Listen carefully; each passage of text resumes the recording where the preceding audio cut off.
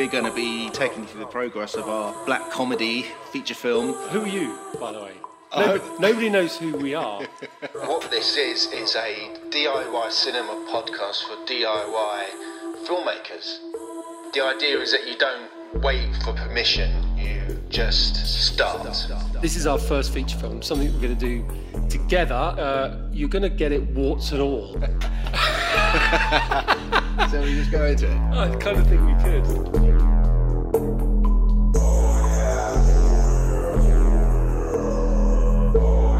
This is DIY Cinema Cult. Hello, Mark. Hello, Aaron. How you doing, mate? You okay? I'm very good. Welcome, everyone, to episode 9 now of DIY 9. Cinema Cult. Number 9. Number 9. Absolutely, we're here, number 9. It's amazing, and we realise that we have got more episodes recorded in isolation than outside of isolation, whatever the opposite of isolation is. What's the opposite of isolation? I can't remember anymore. It seems like such a long time ago. And we used to be able to walk outside and touch people. Well, you actually weren't allowed to do that. That was a bit illegal as well. Yeah, that was always illegal, mate. We've had two fantastic guests over the past few weeks. So far, they've been kind of on the writer, director, producer sort of tip, but we've got a guest today from on the other side of the camera. Absolutely. We've got Lucas Zazari, who is an actor who is working very hard on many sets in TV and film, and he's got some fascinating stories to tell, no doubt. He's worked with some amazing people. Should be coming on very soon. Waiting with bated breath for our guest to arrive. In the meantime, I mean, I had an interesting thing happen on the film front today. I was chatting to somebody earlier on, and they were sort of talking about my documentary. I was talking to them, and they were sort of saying, well, are you approaching sales agents? And sales agents, in a way, are one of those kind of weird bits of the industry that I don't really know what they do. But as we are DIY filmmaking, we've got to start to kind of understand the industry from all different angles. And it just struck me as, well, how hard can it be? You know, because let's just figure out what these people do and how they can help. And basically, a sales agent is a kind of an in-between person. What they do is they take projects to the big distributed broadcasters, etc. But what they do is they add credence to your project. So it may be that you sign on with a specific sales agent, and they take that project and then they get to flog it because they get meetings that you don't. And actually, it turns out a lot of the time that the big broadcasters, the big distributors, they don't really want a director or producer sat in their office. They want a sales agent. So as much as we think, well, we're independent filmmakers, we can just turn up and speak to anybody, actually the process, sadly, perhaps, is a very strict and somewhat kind of closed scene, in that they actually want people who have got professional accreditation, etc., to be the people that present film ideas first. Absolutely. So it's interesting. So I've been contacting sales agents today, and I've had a couple of interesting conversations straight away. People are going, oh, okay, yeah, that sounds cool, and giving me feedback and telling me what they're looking for. Absolutely. Well, it was Hadi, wasn't it, who said, don't do anything, don't make any moves when it comes to distribution without a sales agent, because if you're just approaching distributors yourself as an entity, you're going to just be kind of toyed with, really, because they won't take you seriously. So they don't take you seriously. Definitely. It's just because that's just that's just the process, I guess. It's at that stage of the production line, the people dealing with the meat and potatoes are the sales agents and the distributors, and the filmmakers are kind of not privy or not in any kind of position of control. You are listening to the debut feature film podcast. This is DIY Cinema Cult.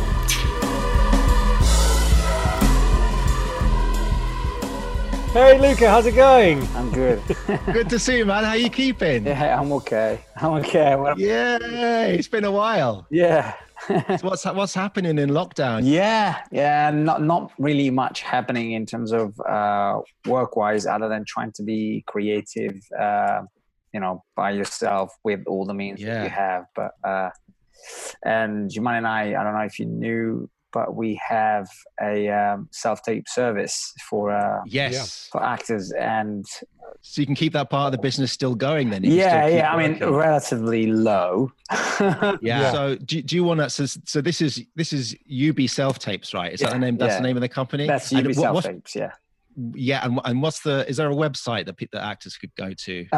It is ubselftapes.com. Actually, this kind of might lead us onto something I want to talk about later on, which is actors diversifying into either writing their own material, or you yourself, like you're starting up a self-tape, like an audition, like a casting, an auditioning company. And that's amazing. Yeah, well, we try to be as creative and diverse as we can. Got lots we want to chat to you about. The people who listen to this podcast will be fascinated to know about some of the sets you've been on and some amazing people you've worked with. But I want to just take it back to the very start, just to introduce people to where we met. So we met on literally in a casting session. Yeah, you were casting your, I presume one of your first or early short films. Professional, I should say, professional short films. Oh, professional filmmaker, that sounds nice, doesn't it, Mark? That sounds great. I feel good now, thanks. No problem. So I think it was 2009, I think it was. Something like that. Alexandra Palace. Alexandra Palace. It was pouring down with rain. It was my wife, who is my wife now, Juman. She was like, "Are you really going to go to that short film audition today?" Imagine if you had a man. We would never have known each other. And I'm like, well, I mean, it's Saturday. What else have I got to do? It's crap outside. We're not going out. We're not staying in. The character that I was reading for was this cyclist who cycled all the way from Italy to London, and I would stop over for an espresso in this bar in this short film. Like I was saying to Juman, what do cyclists wear? So I had one of those zip jackets with an Italian flag on it, and I think I had. You had a tire around you, which I was kind of dazzled by. I had a tire with a wheel. You had bicycle's tire around you, and it was just you kind of came in, and it was, I've got to say, it was a whirlwind of a casting session. I don't think I've ever experienced one quite like it. You kind of just came firing into the room like a greyhound. And it was hilarious. I thought, well, there was no option, was there? It's like you're in the film straight away. That was like, I mean, I've just posted recently, Luca, on the on our Facebook page a copy of We Are What We Drink, because I was chatting about it in another episode. So if people want to watch We Are What We Drink, Luca is the kind of crazed Italian espresso man in the film. I don't think anyone's gonna kind of mistake who Luca is in that film. In this. No. People aren't gonna miss Luca in that film. But how important is it for actors, particularly if you've just come out of drama college or the like, to kind of do short films or small low budget DIY type films, like you mentioned, kind of getting a show reel together? How important was it? How much did you do that kind of thing? For me, it was very important, and I think it still is considered important for any actors to I mean, if you don't go and audition for people who are willing to put out there some decent form of work, i.e. a professional short film, to make your own, and from then on, create some kind of footage for what it would be your show reel. And for an actor, a show reel is his or her calling card. It's your passport. Yeah. Because I'm not saying that 10 out of 10 casting directors will watch your show reel. They probably will, but I'm 100% sure that not every producer and directors will watch your short film, but somebody along the line within the casting process will look at your work. Yeah. So I think it's very important, vital, I think. Vital. Yeah. And I mean, how are you kind of coping in the lockdown, because there's no productions happening at the moment, right? So I mean, my agent told me that there's going to be a backlog of productions as a result of the lockdown. Therefore, being a backlog, a lot of productions will never happen who were supposed to or scheduled to begin, probably September, between June and September is always a good, those are the very busy dates for shooting. Yeah.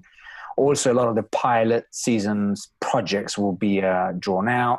And so it is a shame that, that unfortunately a lot of people got laid off work as a result of that. I'm not just talking about actors, but, crew members and, producers, production companies. It's a disaster for the industry, I think, but it's not the only industry that is suffering. What got you into acting, Luca, and what actors inspired you really early on? Well, I was really young. I think I was around 8 or 9, and there was this porn actor. His name was Rocco Siffredi.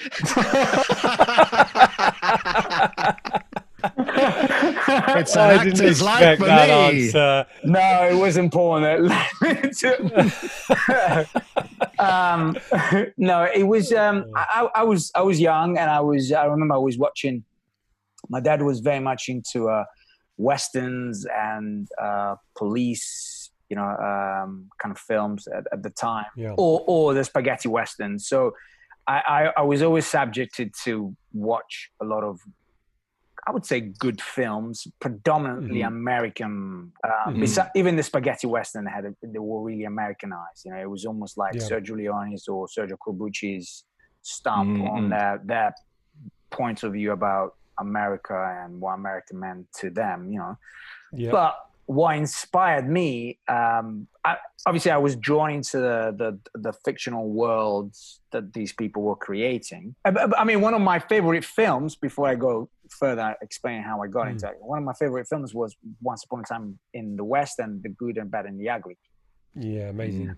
But Once Upon a Time in the West was one of my favorite films because you had Henry Fonda, who was normally seen as, a kind of fresh-faced, good American guy. Yeah. And then, Sergio Leone really wanted to portray him for what I think he knew what kind of real man he was, or really was, or thought he really was. And so he decided, how about this role? You play a really nasty piece of work and you just really get to be colorful. Because I suppose Henry Fonda must have felt like, I don't want to play the good. And I always wanted to ask about your particular. You've studied a particular sort of strand of acting, the sort of Meisner. So you talk about that process and how it differs, I suppose, from other kind of acting training. Well, like I was about to say, I was about 8 to 10 years old, and I remember I was saying to my mum, I really want to go into some kind of musical theatre school. And I remember at the time I watched a film with Marlon Brando, which was On the Waterfront. And obviously I was really drawn into what he was doing. I didn't think it was different than Once Upon a Time in the West and all the Eastwood's films. I didn't make anything of it. And then moving forward, a few years later, I moved to London and I was working as a cabin crew for British Airways. And I came back home one day. I was exhausted. I was tired. After a 3 days trip, I think it was. I don't remember where it was, but I think it was one of those night stops. Used to work you hard back then. Yeah. And so I came back, and there was Raging Bull on the telly. I just saw De Niro doing an impersonation of Marlon Brando from On the Waterfront. He does, of course, in the dressing room, And I just thought, if this is not a calling card for me right now, I don't know what that is. Because I was at that point when I was working, I was just like at the end of my tether, and I just really I wanted to change. I didn't feel like I was fulfilled. I remember I Googled online and I saw this teacher called David Bennett. And he was teaching at the Diorama Arts Center. And so I went along and I didn't meet David. I bumped into another teacher called Sam Bramlow, who happened to teach at the same time as David in the other side. Okay. And he was teaching his take on what is considered to be a method acting approach to acting, as I found out. Okay, because isn't Meisner was himself a student of Stanislavski? Is that right? No, but he broke away with his own. Meisner was Sandy Meisner, like Lee Strasberg. who's the Lee founder, Strasberg. the founder of method acting, as well as Stella Adler, who was the teacher of Marlon Brando. Yes. And then a few other teachers who came out of the group theater. You had Harold Clurman, who was the main artistic director, and you had Elia Kazan, who was one of the actors in the group. These people were all collaborating together and creating some kind of a vibrant, dynamic theater after they were themselves inspired by the work of Stanislavski, when at the time was traveling from Moscow to the US and, you know, put on his show. I think it was Othello or one of those plays from Shakespeare. And they were all taken by his performances and the performance that he directed and also starred in it. And so they decided to create their own group, call it the Group Theatre. Amazing to think of the kind of genesis of what we now think of as modern acting flourishing with people like you say, Marlon Brando, and then on to De Niro. It's funny to think that that genesis happened back then, and all these people were kind of together, studying together, and kind of inventing together. I agree. And what happened when the Depression finished, and of course, you know, the Group Theatre was kind of getting was becoming more of a brand, supposed to just an artistic way of making plays. Things weren't as pure, so to speak, and not as artistic. So you're starting to see the egos of, you know, Strasberg and Sanford Meisner and Stella Adler. And I'm not saying it was a bad thing. I'm just saying, you know, they would start just like any music band, you know, any groups, you know, like you get to a point in your career where you're going to stay together or you're going to split. So the direction that Sanford Meisner went in, and that the kind of school that you kind of came through. What kind of things go on there? I mean, he's kind of quite into breaking things down. Yeah, well, Sanford Meisner, like Lee Strasberg, I mean, you have to understand that all these teachers came from the same stock. So they might have a different approach to the final result, but in reality, the means are exactly the same. So for the same, and they all want the same thing. They want the truth to be told. Yeah. And the truth in acting terms and point of view will be the truth of the character as opposed to your own personal truth. And so, so Sanford Meisner had a different way of getting to the truth as opposed to Lee Strasberg or Stella Adler. And so I ended up studying the Lee's approach first through Sam for 5 years. And then after that, I felt like I didn't want to be a fanatic, obsessed with one particular technique. So I was curious by this group called the Actors Temple. The Actors Temple was led particularly by this man, Tom Ratcliffe, who was a student of Sandy Meisner during the 80s. Right. So he was traveling back and forth from the UK to the US. And he was a professional actor as well. He also was a director, a film director. So he at first then he knew what the technique really was. So he could actually say, I studied Meisner. Talking about techniques, that you mentioned repetition there, there's a big part of Meisner, which is this idea of repeating words or phrases. Yeah, and the repetition. It's quite deeply psychological, isn't it? So you kind of break it down so that the words that you're saying lose their meaning, but in that you find some truth. Is that right? Yes. So basically, it depends on what level you start in the process. If you've never done repetition before, it's a very daunting, frightening moment when you just put on the spot in front of another person and there's a whole class watching you and you're just, including the teacher, and you're just there and you feel completely naked, although, like as an analogy, you just feel so vulnerable and so open to the elements. And the whole point about the repetition is that you are there and you cannot lie. In other words, so let's say you and I are standing in front of each other, and then only until we have a genuine impulse to say something, we'll say something to the other person. But it has to come from a genuine impulse, because otherwise you're lying, That's the whole point. Right. So you can just as well stay there in front of each other for 20 minutes, if so, Wow. But obviously you're not going to get to that far, but you're probably one of the two have an impulse to say something, even if it's just a smile. So the impulse has to come from a behavior and movement. So in other words, if you and I are standing in front of each other, and let's say we've been standing in front of each other for the last 20 seconds, and none of us are blinking or none of us are moving, but I see a little twitch in the corner of your eyes, I can say, you're nervous. And then you have to repeat, I'm nervous. And then you're nervous, I'm nervous.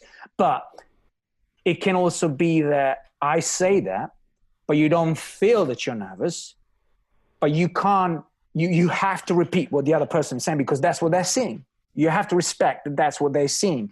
Even though you don't think you are nervous, you cannot go back. So you have to go forward and say, I'm nervous. But the way you say it is you can say it with an intention that you say, I'm not nervous. Right. So you can put the question in the answer. Or, exactly. And so, the point of the repetition is there. So you break a barrier where you become less self-aware.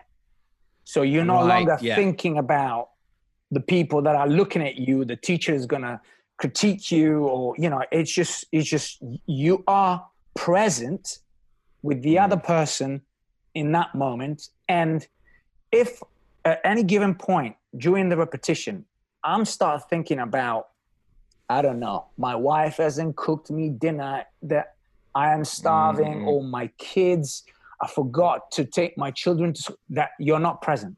And the other person will definitely see that you're not present. And maybe the teacher, if he's skilled enough, will say, what's going on? We'll stop the repetition. So it's kind of exercises to help you break down yourself as an actor in order to build a character, a believable character, I guess. Yes. So the actor's not getting in the way, I suppose, of what you're... Exactly. The actor should never get in the way of the characters, because otherwise you end up putting on a manifestation, or you end up mimicking as opposed to living. It's fantastically. It kind of fits beautifully with our brand of we're the DIY cinema cult. There's something almost like you hear the kind of cults go through, as in, cult members go through some serious deprogramming and reprogramming, right? As in, I mean, you could see it from the outside and think, wow, this is heavy stuff for people to go through. Sounds like quite a daunting experience to go through. Well, like you say, Luke, on your first day, I would be terrified. I was. It's kind of exposing, right? You're just putting your and not even expose. At first, you wouldn't be exposing, and someone would say, "You're not exposing yourself enough. You need to break this down, right?" And show. It's not often you get asked to expose yourself. Yeah, I remember exactly. Yes, I have seen people in the class doing other exercises where they were willing to undress themselves literally and coming into the room completely naked. But that will only happen if it's 100% necessary in order to break one of your barrier. I didn't personally come out on stage naked ever. But still time. I have seen, and it always end up being the man. man. On this podcast. It always end up being the man and never the women. Okay. So I've seen a lot of penises in my career as a student.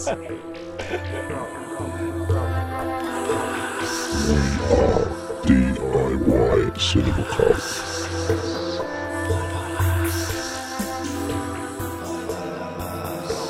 So, Luca, going back to your career, correct me if I'm wrong, probably your first taste of like a large Hollywood set would have been your part in Rush, that Ron Howard movie. Yeah. So that must have been some kind of culture shock, suddenly being involved in a movie of that scale. Tell us about that. I remember going to the audition with Nina Gold, and it was my first time that I actually met Nina Gold. Nina Gold, by the way, is one of the biggest casting agents in the world, right? So if you're being cast by Nina Gold, it's party time already. So anyway, I went into the room and I was lucky enough to meet her first chief in command, which was Robert Stern at the time. Mm-hmm. And then Robert, it was an important figure in my career because I ended up seeing Robert on many other casting as a result of that afterwards. because I was finally cast in this very tiny role in this huge Hollywood film, which was Rush, starring Chris Hemsworth and Daniel Bruhl, as well as Olivia Wilde and Alexandra Maria Lara, playing respectively the wives of James Hunt and Niki Lauda. Yeah. And so I went in and I was reading for a different role, which was going to be one of the mechanics.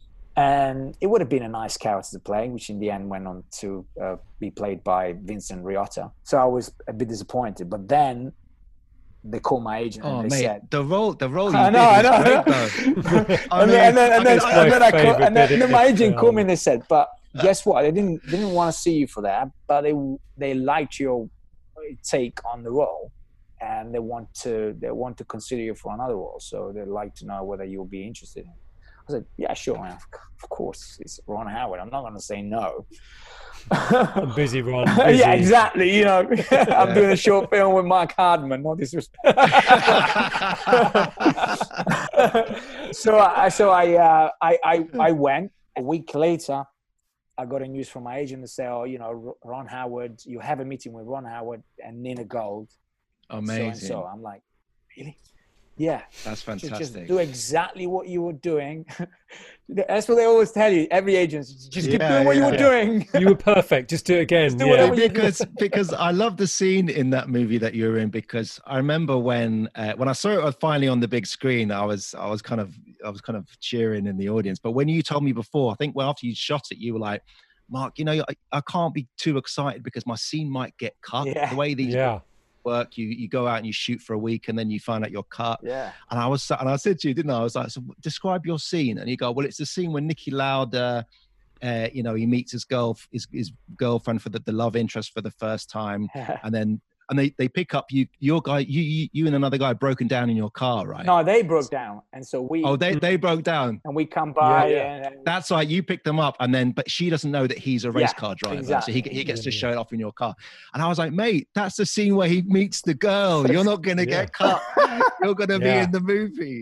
I think it's the funniest moment in the film as well. It's a lovely one scene. of those moments where, when I saw it with an audience, everybody in the audience laughed, and I thought that's the only and first and last time that you had a proper laugh in that movie. It's a lovely moment of like, and I guess it's still in there story wise, because yes, it's to do with his relationship with the girl, but it also shows the depth of their fame at that point. They're bigger than anybody that you could imagine, and people on the roadsides kind of that you pick up will know who they are. And I remember at the time we were filming in Stuttgart, and in this place that looked like Italy. Beautiful. And I remember all the Germans when we were filming. It was just a small town, but literally the roads were like paved with people, like all fans of Daniel Bruhl and Alexandra Maria Lara. I'm like, what the fuck? And there were like something like 150 crew members, you know, like all these big trucks and lights and what have you, all thinking, fucking hell, I thought it was going to be in the cinema. I didn't think it was going to be that huge, you know. But it was my first time I was in a big blockbuster. I mean, that was a blockbuster, and the level of I wouldn't say professionalism, because that's not the right word, but the level of maybe commitment from the production companies is way, way above the line. I mean, it just. What are you saying about a Mark Hardman production? Come on. I would do Mark Hardman anytime, man. Hey, you must have been on quite, I mean, there's a big car scene, isn't it? So was it like a big rig? And where's Ron Howard? Is he sat on a rig? No, Ron Howard is very hands-on as a director. Right. Doesn't tell you what to do to the T, but he gives you a sense of what he wants. For instance, I have to say I felt extremely comfortable. I was nervous. I was very nervous, but I didn't feel like I was misplaced or out of place. So I think that it was down to my training as well, you know. Because come on, you steal the scene. You know, you steal it massively. I don't know, but I just felt like I could try things, you know. But the way he was communicating what he wanted, the results that he wanted, And also Raffaello was very giving as a scene partner too, you know. So we had some kind of banter going on, the two of us. It was a good chemistry between the two of us, and we became friends as a result. So I felt like I could try things. And so I remember Ron Howard, the way he explained it to us: you are two football fans who just won the Italian Cup. So we kept on doing that, back and forth. But I just didn't, because I'm not a huge football fan, you know. But then he said, okay, how about you are two kids in a candy store and you can have whatever you want. Anything you want. And I said, anything we want? Anything you want. Boom, that was it. That's great. That was it. That was just like, you know, okay, well, see, if you can have anything you want, I can do whatever I want. And I will do exactly that. I'll do whatever I want. He's my biggest candy. I can't believe it. You are listening to DIY Cinema Cult.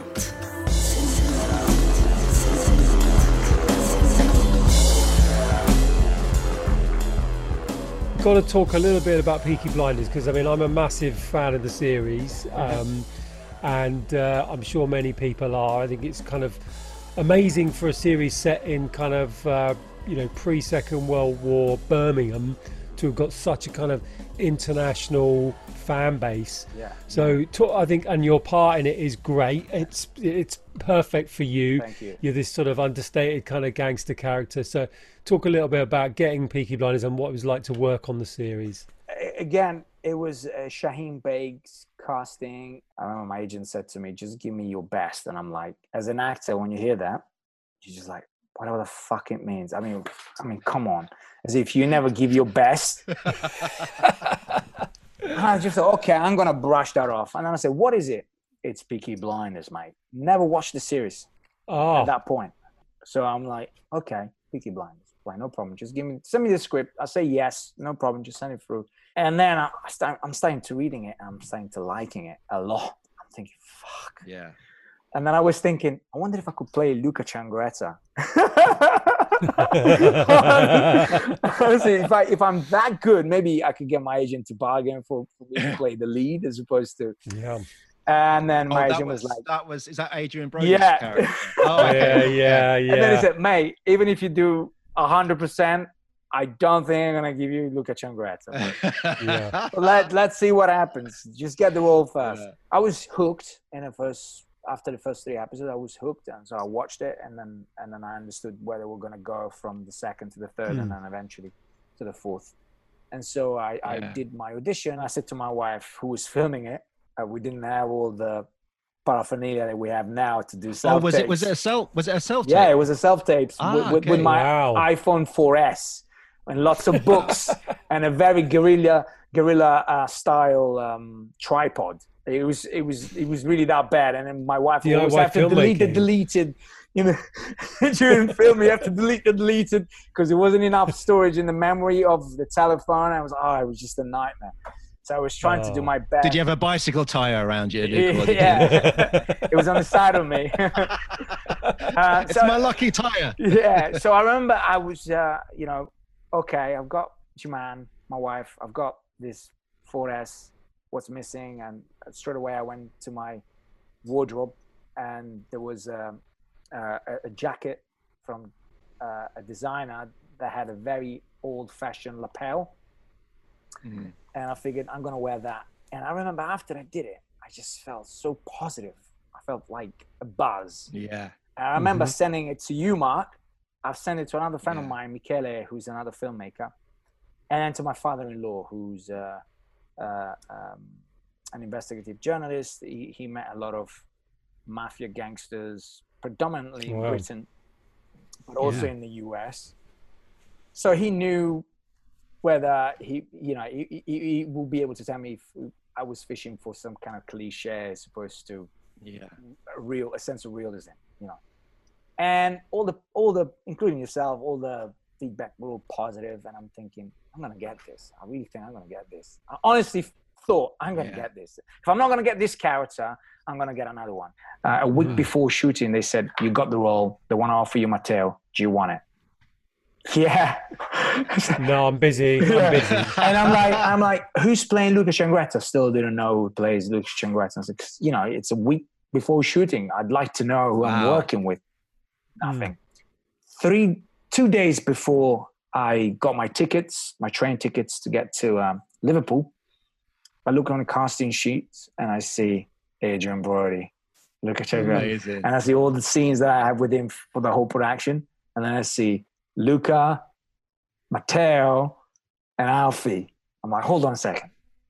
I said, what? And I was literally my wife at night, going for the casting sheet and a casting call and everything. And she could see all my scenes and who am I acting opposite. So she could see that I was going to be working with Tom Hardy and Adrien Brody at the same time. I'm like, no fucking way. Oh, wow. Yes, fucking way. You're going to be working with these two guys. I mean, that is a heavy scene. On the first day. That was your first day? Yes. I'm like, fuck.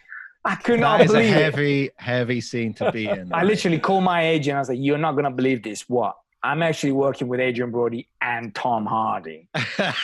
Tomorrow. I've got to say, one of my favorite scenes, and I was a fan of Peaky Blinders before, and then so I was not going to never kind of watch you in it. And there's an amazing scene where it's you, Adrien Brody, and the other actor, I don't know the name of, who plays the other family member.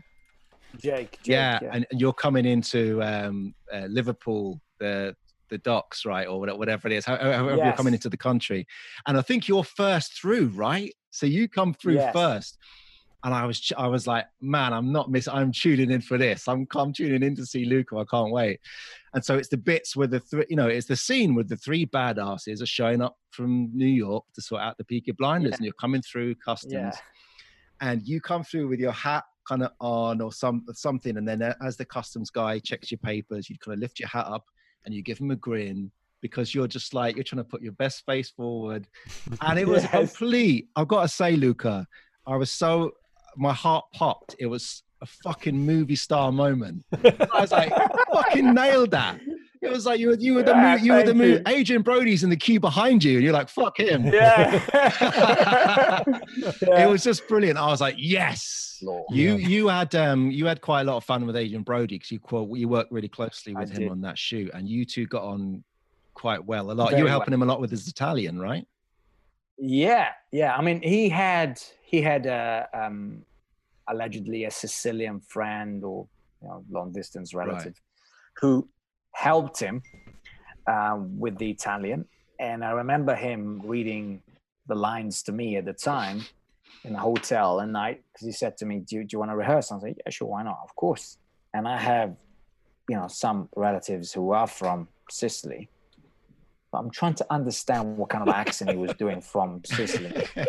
Could not understand a single word he was saying. Wow. I swear to God, I could not understand. So I said, look, I don't know really how to say this and to put it out there, but who's your friend? I mean, where's he from? How long has he been out of Sicily? Has he ever been in Sicily? I said, yeah, no, he's Sicilian. He's actually there. I could, to this day, I still don't know what he was saying when he was saying anything. Wow.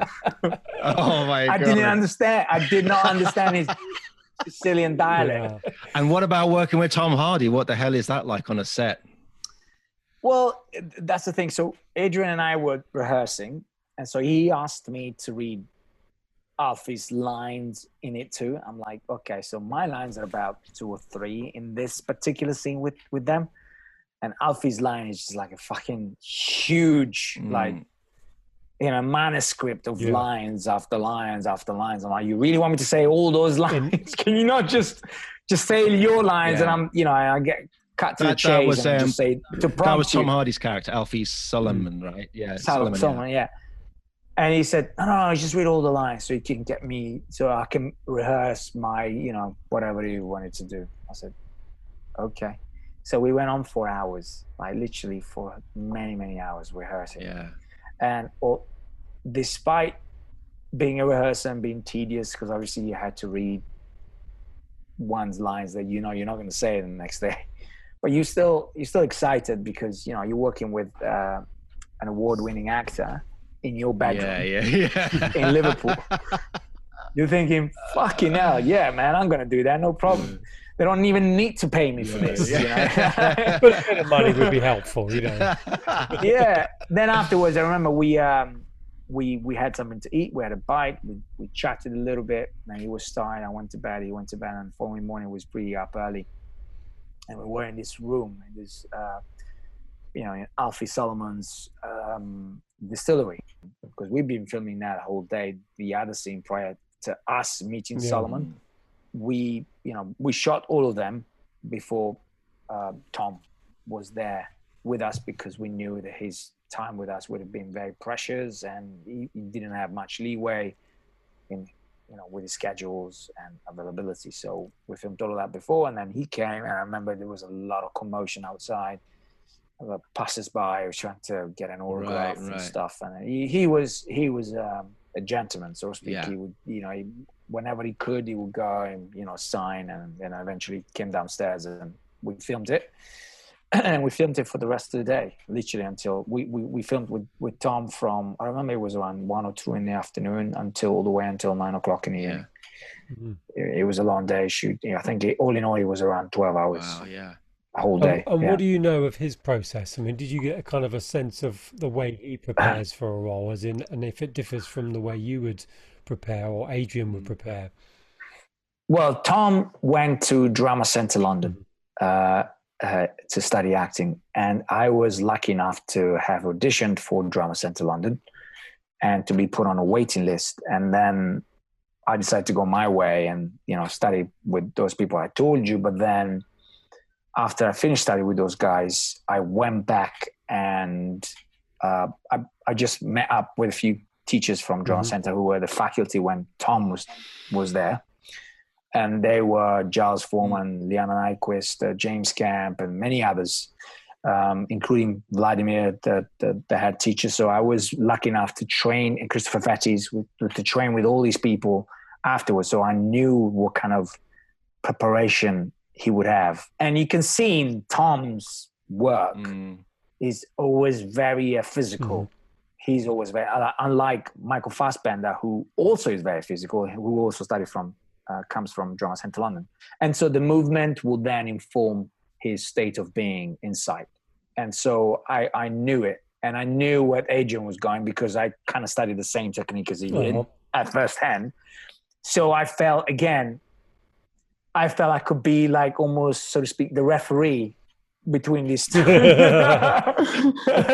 Because I knew where one was standing and I knew where the other one was standing. So I knew what kind of technique they were going to use. And obviously you don't feel like, oh, he's going to use this technique and he's going to use that technique. It's like when you see a football match and both teams are so equal to each other, it becomes a beautiful show to watch. I mean, your character would have been a fish out of water in New York. You're this Italian-American gangster.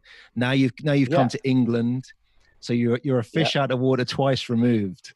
And there's a lovely scene where you're talking about Spotted Dick, which I found tickled me a lot. That was actually added in the ADR. Oh, really? Yeah, I had to add that lines in the ADR, and there was a choice. There was a choice between that and then another one. I don't remember what it was. I remember David Caffrey, the director, said, "Can we say Spotted Dick as opposed to aubergine?" Because we found out that aubergines at the time weren't in England. I was going to say they were exotic. Yeah. So we had to change it. And I remember saying to David, "But what else is, historically speaking, what else is incorrect in this series? And you're really going to have a go at me for saying aubergine." And you want to say Spotted Dick. When I went to Liverpool and I was shooting Peaky Blinders, I met so many people, particularly the people who were working in the distillery. I could totally relate to those guys. They were real Liverpoolian, and they could totally relate to me. So I would just chat in between takes whilst waiting for the camera to be set and everything to be set and everything. And maybe Adrian was going to his trailer and Tom was just, going through his lines or whatever. And I just didn't want to bother them. I would just chat to these guys because I could totally, it doesn't feel weird to me, but it would feel weird to them because obviously their career sprung up pretty quickly when they were still young. So they have. I mean, Adrian Brody won an Oscar when he was 21 or 22. You know, he was still relatively young. Right, yeah. And Tom, I think, had his breakthrough with A Life Backwards. What is that? Stuart, A Life Backwards. Do you know I was in that movie? Oh, here we go. I like you, Luca. I've shared a scene with Tom Hardy. I was in Stuart, A Life Backwards. I was bloody Benedict Cumberbatch's hand double. Oh, that's right. You were a hand double. I remember this. So basically, I worked on that film, which was a BBC movie, right? That starred Tom Hardy. It was a great film. An amazing film. There was basically these scenes where Benedict Cumberbatch's character was drawing in a book, and they became little animations, and I was the guy who was animating those drawings. So in the first scene where Benedict Cumberbatch's character meets Tom Hardy, he draws a little thing in the book. That's you. And it's my hand. That's amazing. And I don't want to say I stole the scene. It's not for me to say. I let other people. If other people want to say, then it's fine. Well, wasn't there at one point the plan, or didn't we even make, or you made a hand model show reel? I did make a hand model show reel. So So it had that clip from that movie in, and then a couple of other things I did. I could have been a contender. Yeah, you did. I think you probably are a contender. What this is a DIY cinema podcast for DIY filmmakers. We are DIY Cinema Cult.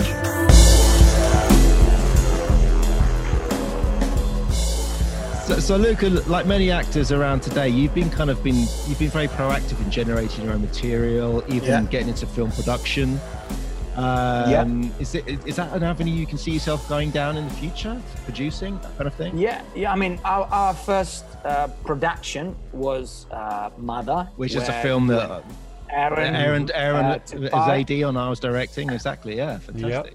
Yeah, and that was our first venture, and obviously it's.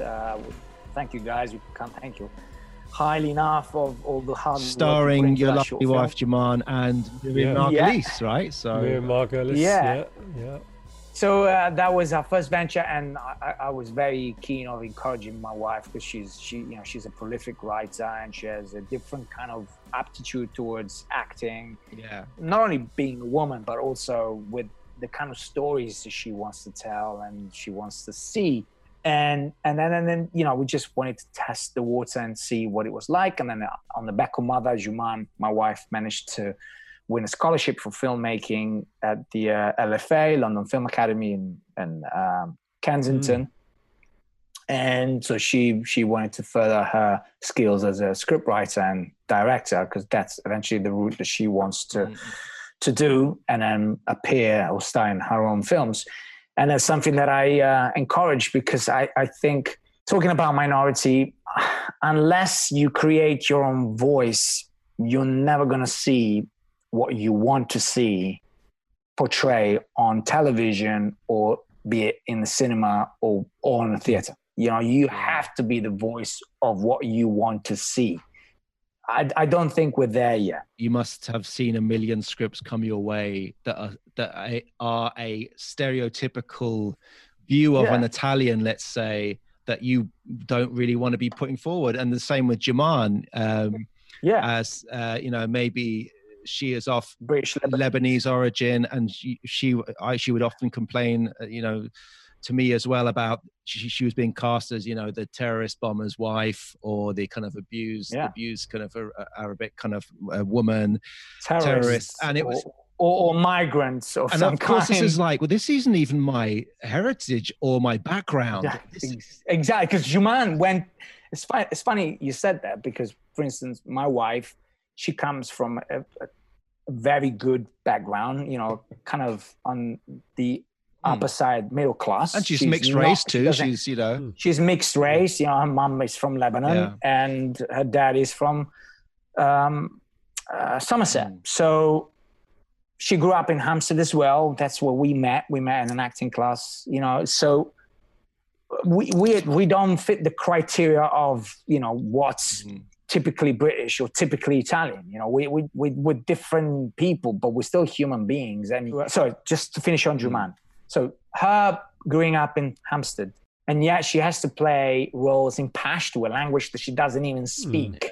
But yet, in order to get roles or to work as an actor, you have to put on accent that are native to your own. So sometimes maybe portraying and pushing a cultural stereotype that's unhelpful. Yes. And then they're like, she used to go to Lebanon when she was a kid, and, she has memories of Lebanon post-war. Yeah. And then just before the 2007 war. So she has certain types of memory and relationship to Lebanon that aren't the ones that they portray in, let's say, Hollywood films or any film that talks about migrant or the Middle East. Because the Middle East is a vast area on our planet. And people, when they think of the Middle East, straight away they think of a certain type of Middle Eastern people, and not like... And even Lebanese, within Lebanon, there's 5, 6, 7 distinct different kind of cultures and backgrounds. Exactly. You are listening to the debut feature film podcast. This is DIY Cinema Cult. So, Luca, we've got to ask you about a certain... You mentioned him earlier on, Raging Bull. Somebody you've worked with who I think is, on everybody's bucket list if you're an actor. Let's talk about Mr. Bobby De Niro and your recent fantastic performance alongside him. Yeah. Well, what can I say? I mean, he's a gentleman. I was lucky enough to be in this commercial for Warburton's. I remember at the audition, they wanted some Italian American, and they wanted some American accents, New York, and all the shebangs will go with it. And I always take that with a pinch of salt, because that means they don't really know what they're looking for. They just want to see. I've got a leather jacket, which is the one that I used in the filming, and then I had some pants that were kind of 70s-ish, and I thought, I'm going to wear that. I think as an actor, if you can wear something already at the audition that can give a sense, a feel of the situation, the character, you're already, I wouldn't say halfway there, but a good way there. Because then you make the life so much easier for the director, because it's either a yes or a no straight away. Did you know from the start this had Robert De Niro in this ad? No. We didn't. Wow. We didn't know anything. We knew that it was going to be a celebrity, but we didn't know what. So I went along, and they told us to improvise some stuff. I just didn't feel it. And I came home and I said to Jamal, to my wife, I don't think I got this. I have a bad feeling. And then you're probably thinking, Jamal, and it's all right if I don't get it, because it's just a fucking bagels advert. Exactly. That's what Jamal said. I don't want it, just a bagel advert. Don't worry about it. Don't worry about it. What else can she say? Because otherwise, forget about it. Otherwise, you're gonna start feeling bad. I didn't get it. It was good. Money was good. At what point in this process do you find out that Robert De Niro is? Wait. So the second time they called us in, they said we're starting to hear something like a rumor that is going to be a big American actor. So I went in for the second audition. And I remember during my acting class or my acting training, I remember learning the monologue from Raging Bull. And I always have it with me in case, the situation arises where they ask me to say something with an American accent, and they say, just improvise anything. I would just say, right. It's like having, it's like a musician or a singer would have a song always in the back of their mind. 1, 2, 3, and they can sing. As an actor, is this a monologue where Jake LaMotta does the Marlon Brando thing in the mirror that you talked of before? Is that monologue? Is that the one you mean? No. It's the one that he talks about entertainment. Is at the very end. Monologue. Yeah. Okay. Where he talks about Sugar Ray. Yes. Okay. Yeah. And the horse. Anyway, so I always had that. Anyway, so we went into the room. We did the whole thing again, like in the first time, and I thought, well, maybe they like what I did the first time, so hopefully I'm going to do the same thing again, and they may like it again, and then in the end they said, okay, now we want you to speak with a New York accent or New Jersey, whatever, and you can say anything you want. So I said, anything we want. So they all did their own thing. So I just figured, I'm going to stick with my own guts. I'm going to stick with what I decided to do before I came into the room. I'm just going to stick with that, and I'm going to go on with that. I have to commit to my choices. So I did the monologue. They were all on the floor laughing, man. Literally, they were on the floor laughing, because then I was improvising with Because Vinny. at this time, do they know that Robert De Niro's going to be the role, and then you're doing Robert De Niro? They knew, but I didn't. Exactly. So I was like, why are they laughing? They're not supposed to be laughing. So I started improvising with the other two guys. So we all came on stage, one stage in the room in front of the camera. So we're all laughing and laughing. I'm thinking, I must have got this. I mean, come on, they're all laughing. I mean, what are they looking for? So we went out of the room, and they were like, do you think we got it? What do you mean? They must have thought we were great. I mean, they were laughing. We were in for almost an hour. And then I'm starting to think for a moment, literally, it was a split second. And I said to Vincenzo, you know what? I think we might have got it. Do you know why? Because I was saying the monologue from Robert De Niro's in Raging Bull. Yeah. And I know that Robert De Niro is going to be in England at that time. The penny dropped, right? Yeah. I said, I think we got it, guys. No. Literally within a few days, you got the role. Amazing. They didn't tell us who was going to be in it. So I'm like, So eventually we go for the whole process of not knowing, but imagining it's going to be Robert De Niro. For listeners who haven't seen the advert, and if you haven't, I say seek it out on YouTube right now, because this isn't an advert where Luca's cast as a guy in a shop handing Robert De Niro a bagel. It's a whole recreation of Goodfellas. I've seen the cinema version of this as well, and it's like a really long It's cut. amazing. I mean, it's, not it's a amazing. 30-second ad, is it? You do tons of scenes with the big man himself, and it must have been an incredible working relationship on the set. What's it like working with him? Yeah, well, it was when it was a 3.5 days shoot, and long days, and the first day he didn't turn up because he wasn't meant to be there. So it was just mainly us and the things that we do when he's not there. Right. Then from the second days onward, he was always on set. He was in his trailer, and that was during the time where one of the Trump, Michael Cove, I think it was, one of the Trump's administrators, who was in charge of the FBI, I think, went against Trump. Yeah. Right. And it was called in FBI to testify against Trump. Because De Niro's a big anti-Trump. He's very vocal himself, isn't he? In that. Yeah, and he was reading a book about him. Right. He was reading a book about Trump. I don't remember the title. So he had his PA and everything, and you could have addressed his PA before you want to speak to him, or depending on what kind of relationship you have, you could have just gone up and talked to him. But I would see that everybody's talking to the PA first, so I figured I might as well do the same. And then he was starting to chat about the Trump administration. He was really tuned in to it. So when we weren't shooting, he would go on in his trailer and follow live the trial. It was just very concerned, still is very concerned about America and the way he's led by this administration. And so we were on set, and he would come on set, and he will always be a gentleman. He will always be very polite. He would ask all of us three where we're from, if we're really Italian. And then he said to me, "Do you do this for a living?" I said, "Well, yeah." I said, "Do you do this for a living?" He said, "Good question. I don't know." "What do you think?" I said, "I don't know, because I never seen you doing a commercial before, so you may be wrong on that, my friend." Yeah, he would ask us this kind of questions. He would ask us, about our families.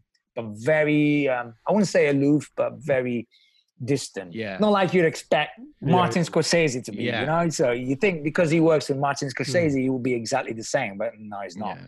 He's a very reserved, very shy, but very polite man. Yeah. Okay, fine. So that was the second day. The third day, which was going to be pretty much his rap day. We were there, and again, long days, similar things, So then we were supposed to be doing these scenes where, in Goodfellas, you basically, the three guys, De Niro, Joe Pesci, and Ray Liotta, will have to bury the body. It was one of those iconic scene of Goodfellas, and we were supposed to recreate that, but with the bagels.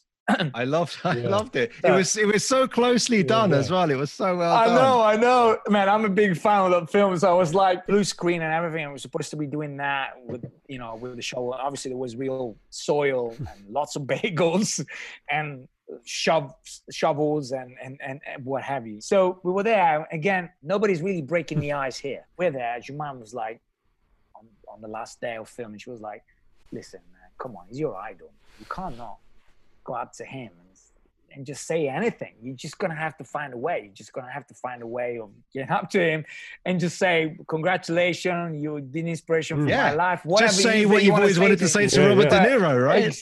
Exactly. So you've got to say, because otherwise you're going to regret for the rest of your life. It's going to be miserable. Well, I mean, Luca, for every actor, it's got to be, it's like we said before, it's got to be on your bucket list, right? To work with that. Yeah, it's like a jizz moment.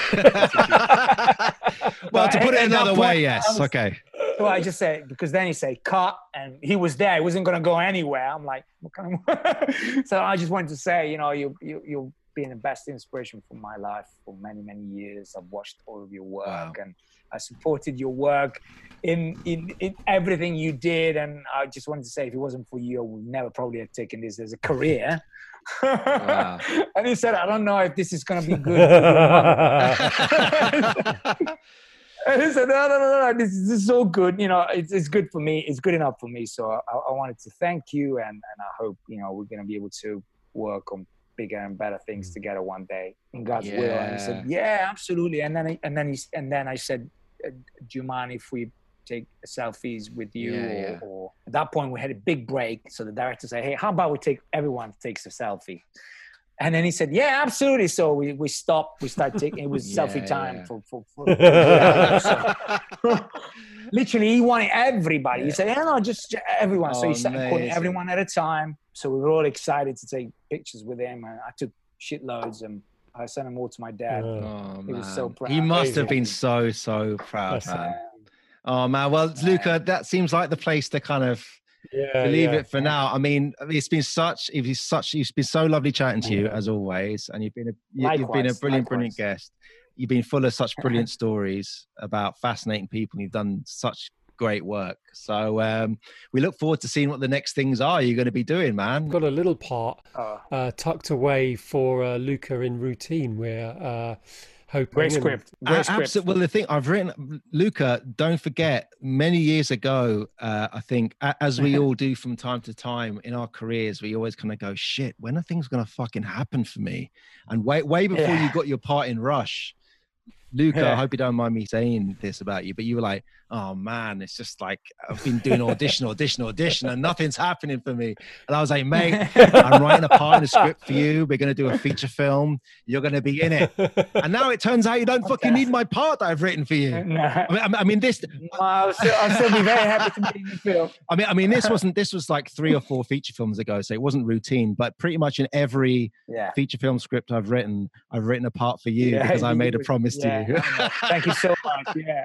But the way your career's going, it turns out I'm going to have to like find a Luca-like. Hey. Man, I hope so. And hopefully I'll be able to be a benefactor and invest in your films. Maybe on the other side. There you go. Hopefully one day. As an actor, what kind of things are you looking for as a director? What kind of... This might be useful for indie filmmakers who are directing actors for the first time. What do you kind of find unhelpful or helpful as an actor? I think what's helpful to every actor is if a director understands the process of what I assume every actor has to go through in order to inhabit the skin of its character, And then that sometimes can be an easy walk, depending how close or how far you are from that character. If it's a character that you can relate to 100%, then it's going to be easier. Mm-hmm. It doesn't mean that it's going to be easy. It's going to be easier to relate to it, but then you still have to find the character because it's never going to be you.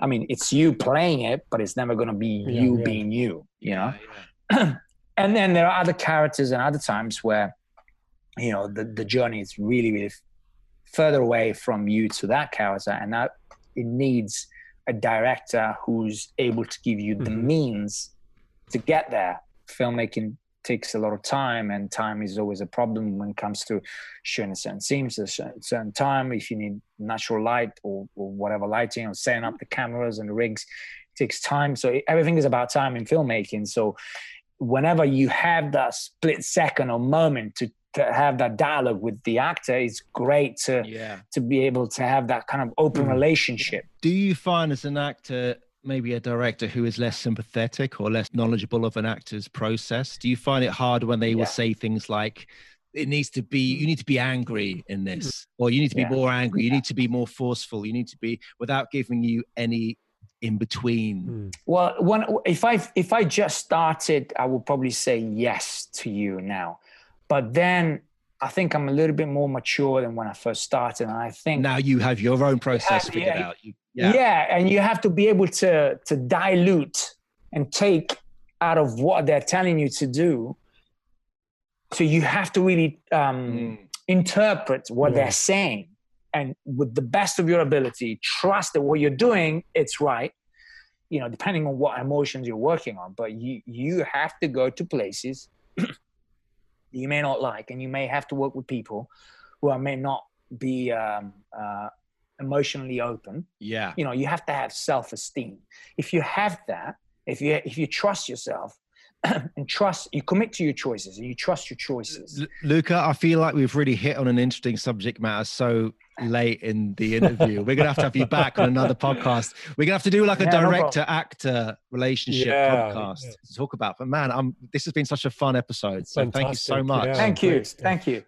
I would like to suggest maybe my wife, she wants to come on. Yes. Podcast, because she's a very dynamic character. She, like I was saying to you, she has a different angle on the acting, and being both an actress and a filmmaker and a writer, she's more acute with things like writing your own material. Yeah. She can have good insight, and she's also pro women, and she's also pro a lot of things about minority scene today. So I think she will be a very good. That's a good idea. Let's do that. We'll stick that in the diary. We'll do like a kind of director-actor kind of podcast. Yeah, for sure. Luca. Nice one, Luca. Mark, Aaron, lovely to see you via Zoom. Man. Great stuff. Thank you so much again. Mate, thank you so much for doing this. Nice one. You're welcome. Anytime. Pleasure. Thank you, guys. Cheers. You are listening to DIY Cinema Cult. There we go. There he is. Amazing stuff. What a brilliant interview. I mean, Luca could just kind of chat for days. Yeah. I mean, with so much density of interesting and important information there, particularly the stuff around kind of the actor and director relationship, which is really going to appeal to the DIY filmmaker who often, they haven't necessarily gone the film school route. So, and also obviously some amazing tidbits and information about real life experiences on very big sets as well, which is absolutely. Because I think with the director-actor relationship, a lot of indie filmmakers come a bit unstuck where they've got a vision in their mind and they are kind of passionate about lots of directors. But necessarily, when it comes to the nuts and bolts of shooting a scene, their relationship with the actors kind of falls apart on day one. And I think it is a very important thing to kind of bolster that, build that, because like from what, my advice to any director starting out would be to build really strong relationships with your actors. Luca is a guy who I met 10 or more years ago on shorts, and your actors are gonna, if you cast the right actors and you cast good actors, your actors are going to go on and be on amazing sets way before you are, and they're going to have all these these experiences. So build these relationships, keep in contact with them, because they're going to really help you out in the future. Yeah, and I mean, I think a lot of young filmmakers, and I've overheard it from being in kind of workshops and things, a lot of directors think about the result that they want, exactly. and they don't think about the process the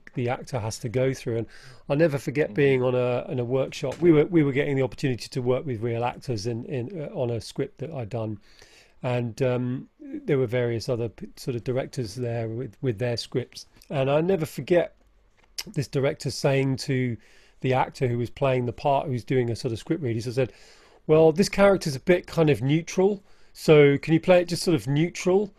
And you could see the actor's face going, I don't know what to do with that. I mean, how do I possibly play neutral? And I mean, a positive experience I've had before with actors is where you kind of feed their imagination and then you let them run with it. So I was really interested to hear about Ron Howard sort of creating scenarios for an actor to feed their imagination. So you feed the imagination of an actor. What you don't say is be really happy, but what you say is imagine you're a kid in a sweet shop who can kind of have anything you want. So you're feeding their imagination, you're allowing them to run with that, and then you get the result as an effect, not telling them what the effect that you want is. Exactly. It sounded like what Ron Howard was doing was not being prescriptive to the scene as on the page. It was creating an atmosphere where Luca and his co-star could feel very relaxed, and then they could kind of play on a base kind of suggestion that he kind of given them. Yeah, and he allowed them to experience an emotion, or to be inside an emotion, rather than saying give me the emotion. And I think it's often, and it's very interesting kind of hearing about Stanislavski and all of these, because people who may not know, Stanislavski is sort of in a way the Russian kind of innovator behind where the method came from. Okay, so guys, and don't forget to send us your freaky 1 minute films to the DIY Cinema Cult 1 minute film festival. We still want your movies. We want your movies, and just, I think probably the simplest thing is to post it to the Instagram or the Facebook groups, or send us them privately if you feel that they're very freaky and they can't really be tolerated in the public eye. But I think eventually everyone's gonna see it. So post it to the Instagram or to the Facebook groups, and keep it under 1 minute. Keep it DIY, and you socially distanced. We look forward to seeing them. See you later, listeners. Night night. Follow us.